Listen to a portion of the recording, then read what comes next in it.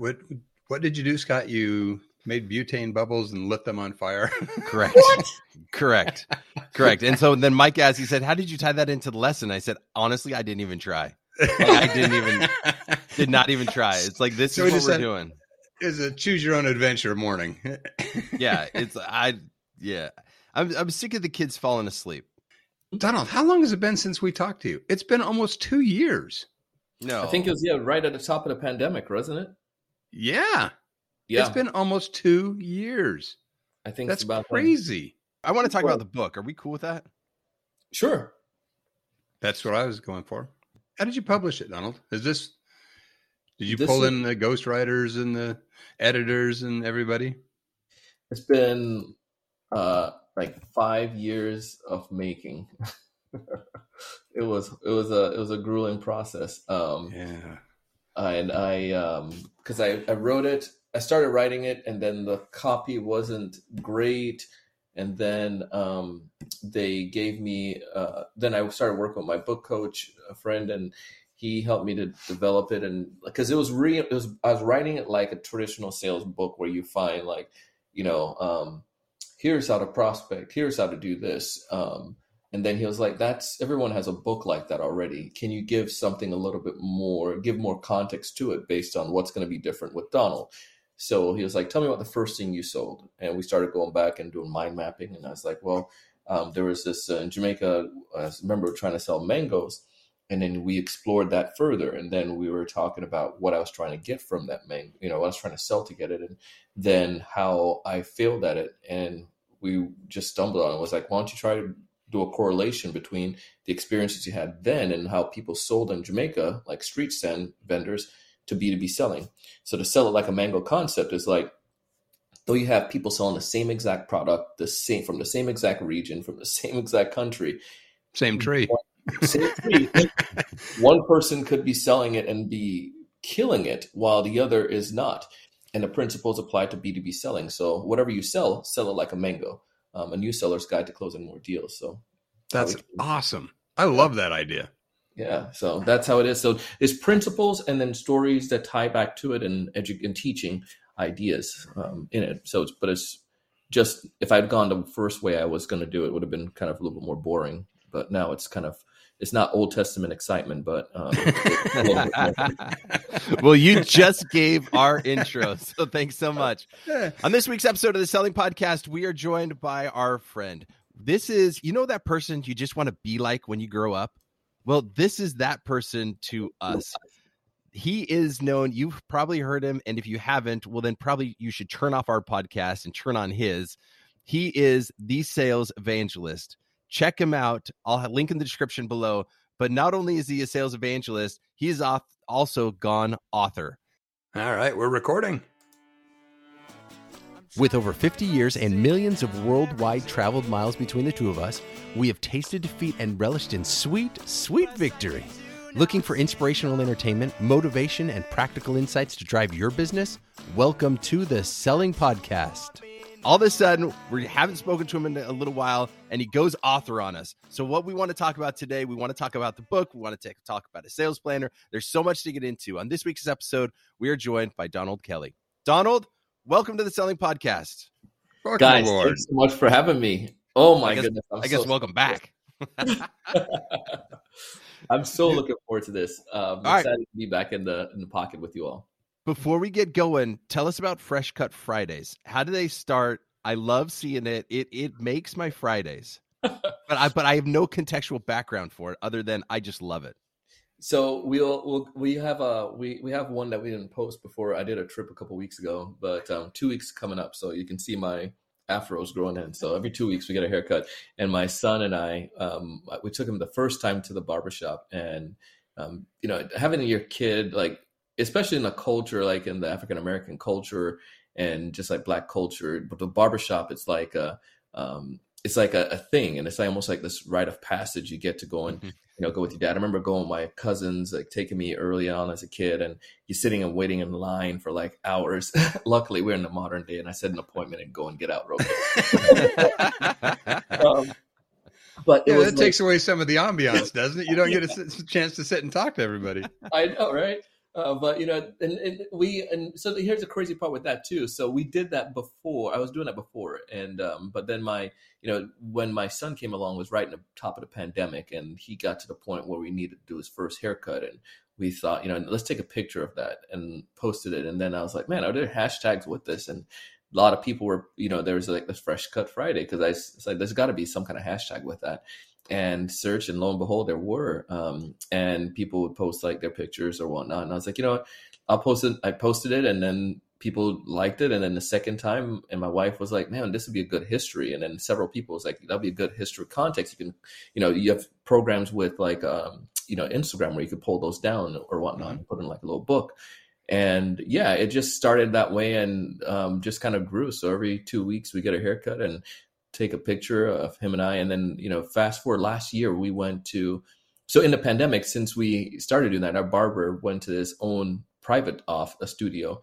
So when we go, we definitely don't get the full experience of mingling with everyone, but it's one of those COVID and transitions. But we have our private little office with them, and it's awesome. But the cool part with this is that we went to Montgomery, Alabama, about a year ago, and did some tours.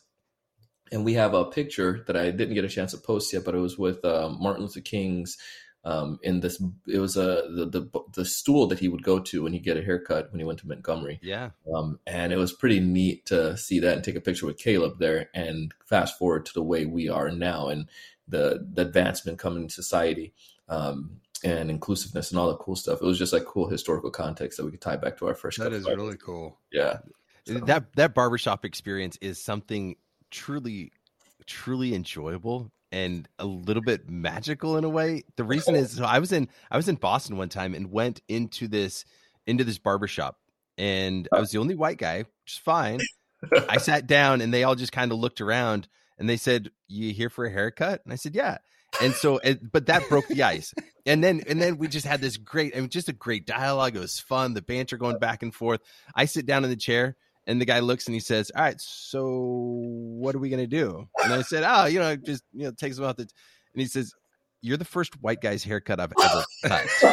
And I said, "Well, then apparently you and I are both in for an amazing experience. Let's get started." It's just they're so much fun, that barbershop experience. Such a great time. That's really cool that you get to spend that with your son. I love it.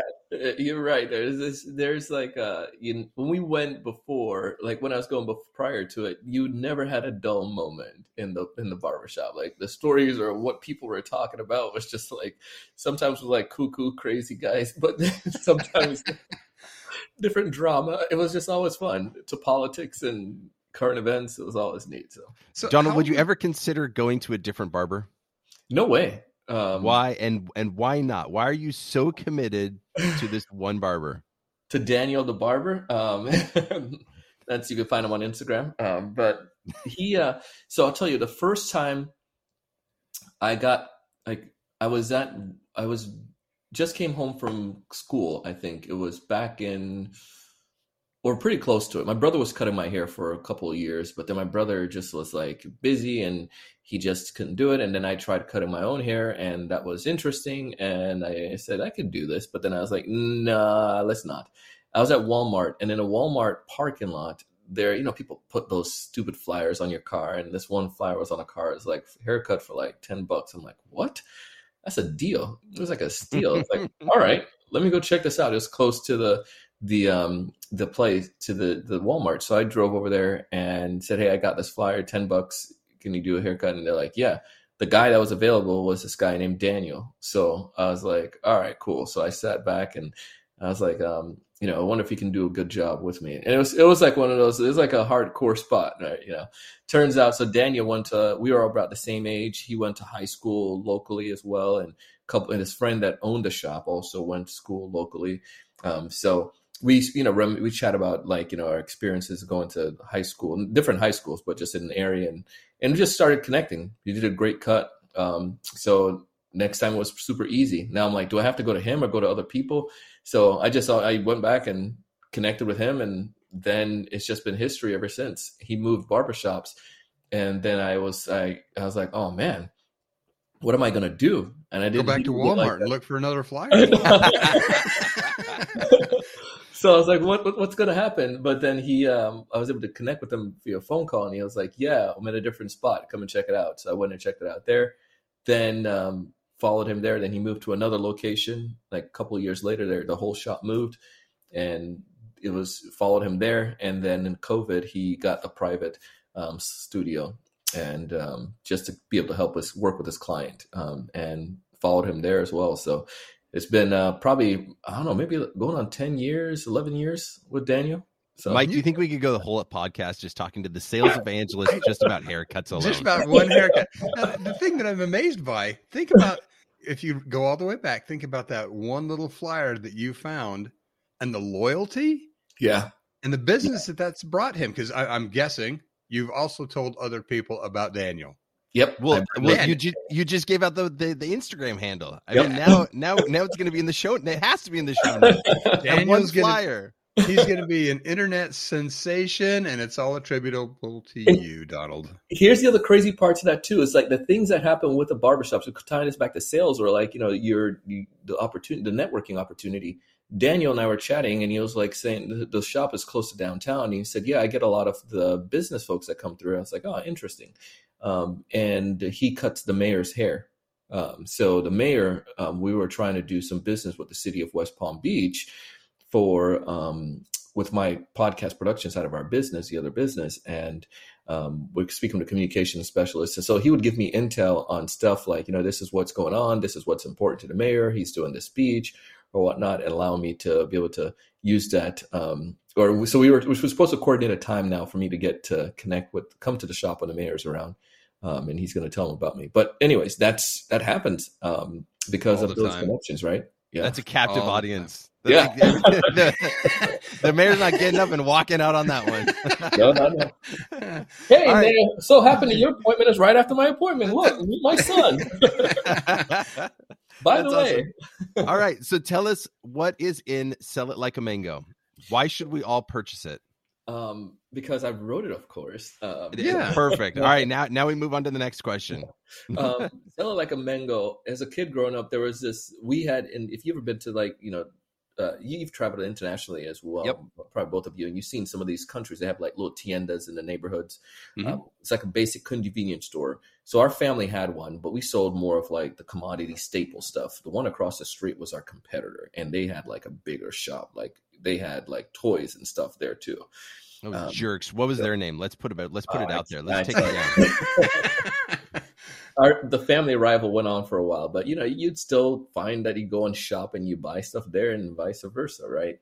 So I remember when I'm going over there at Christmas time, and they had this Ninja bike. This guy was on this Ninja, literally was on this bike, and it had like, I don't think it was like remote control, but it had some kind of battery operated thing, and I was like, that is cool. I want that.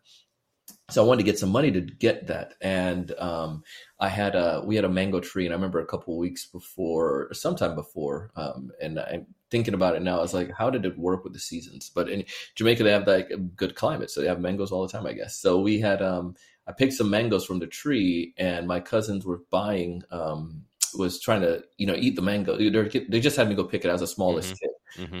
And I was like, man, if people want the mango, maybe I should try to sell it, and maybe I can get some money that way. And then I also try to sell cookies. I think that's what it was. Later in the year, I tried to sell the cookies.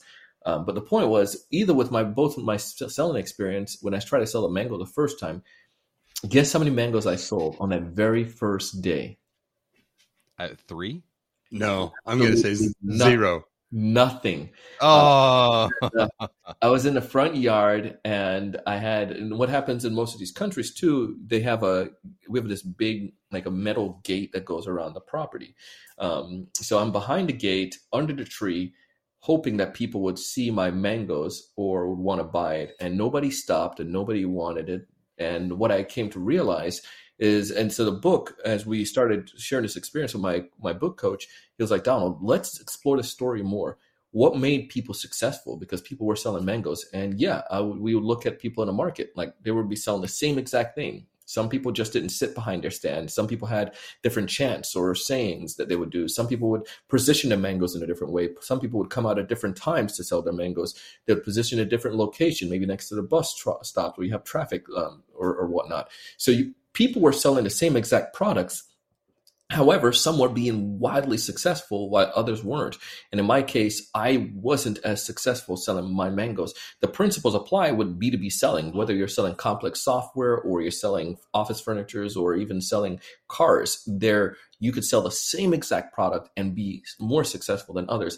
And it comes down to those principles. So we broke that down into like 12 different chapters or 10 different chapters in the book, highlighting different components or different ideas that I've seen that made one mango seller or street cart vendor more successful than another.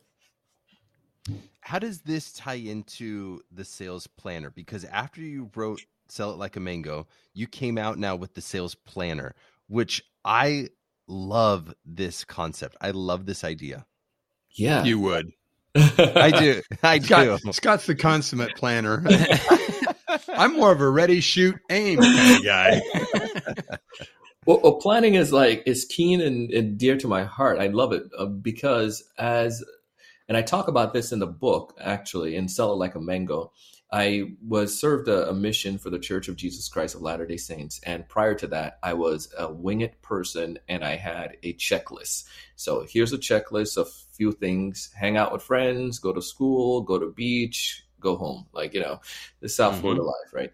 And I realized as I got on a mission, I was like, I can just do a checklist, but they wanted you to follow detailed plans. And I outlined this in the book and talked about how that transformed the way that I came, learning, went into college and so forth. I became more detailed planning. Every single day had some kind of meaningful activities. As I was looking more for something, and my friend's dad, post-college would give me his American Express planner that he got every year. And I loved it. I knew I was going to get that at the end of every year, and it was going to be awesome. And I would use that. And then when I came to and started doing more of my sales and trying to do more planning that way, especially more specifically when I started my own business, and I was doing more of my own planning in that way, I was like, man, there's so many different tasks and categories that I have to do. I want to see if I can find a planner that can help focus towards that. And I couldn't find a planner that was more on, I call it proactive planning rather than reactive. Reactive, what I mean is that sometimes you can just put down things that are almost like checklists again on a schedule. Like, I'm going to do these things today. However, are those the most meaningful things that you need to do today? And that's when you become more proactive in it. So I started playing with on a sheet of paper where on the one side I would categorize things like what are things that I'm doing. So after doing an inventory of my day, I was doing marketing things, podcasting things, sales related things, client things, maybe other tasks or whatnot. And then I said, well, let's break this down. So each day I can put different tasks underneath one of those categories. And then once I've done that, to make sure that I'm doing the things that are going to be the most meaningful and that my day is not just full of podcasting or just full of, other or personal tasks like lunch. I need to make sure it was a balanced day. So then once I do that, then I could transform that to my actual schedule, day-to-day schedule. So every day now or every hour had a meaningful activity. So I started doing this and I was like, man, how many activities can I get done in one day? So I started thinking of ways that I can track that. So we started seeing averages, like, maybe on average, if I do like really getting done anywhere from like 15 to 20 meaningful activities in one day. So then therefore now I can do my averages. What percentage of those activities I got done on a day-to-day basis? So then I was using this and I was like, man, I need to do one specifically more towards sales. So next version was more towards sales and gave one to my sales team as beta.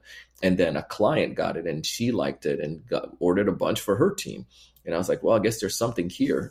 We should put this into an actual planner just so I can have it, but also if people want to get it. And we went through Amazon with that. So I might design it out. And then we started putting more KPIs in part of it.